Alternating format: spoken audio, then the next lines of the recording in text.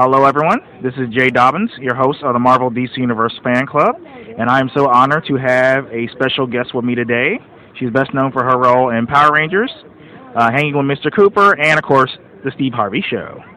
And she was also a childhood crush, so I just want to go on record on that. So yeah, please introduce yourself and tell everyone where you're from. My name is Karan Ashley, and I played Aisha, the Yellow Power Ranger. And technically on the show, I'm from Stone Canyon, but you know me best on Mighty Morphin Power Rangers in Angel Grove. So, is this your first time at Kansas City Comic-Con? Yeah, it's my first time. It's shocking to me that I've never come to Kansas City, but luckily we've got amazing things like Comic-Cons, and I've been able to go to a lot of places around the world, and I'm very happy to be here.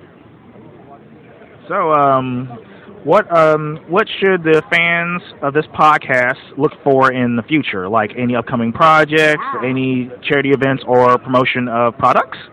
Well, my Power Ranger fans, it just got announced, I think, yesterday that I'm going to be reprising my role as Aisha. I'm actually going to be on the new Power Rangers Hyperforce RPG on Twitch. So I'll be shooting that next week, so you'll be able to see that. It's a live show, so if you are a fan of that show, please feel free to tune in on Tuesday, because it should be a lot of fun.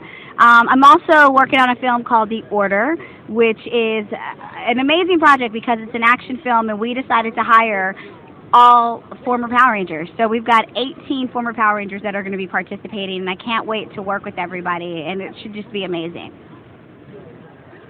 Thank you so much for your time. It is such an honor to do this interview with you. Thank you. Thank you. It's a pleasure to meet you. Pleasure to have fun with you this weekend. And Kansas City, I love you. Today's our last day at Kansas City Comic-Con, but I cannot wait to come back in the future and just be a part of your amazing city. You've got amazing barbecue, and you also have amazing Italian food. I had really good Italian food here, so go Kansas City.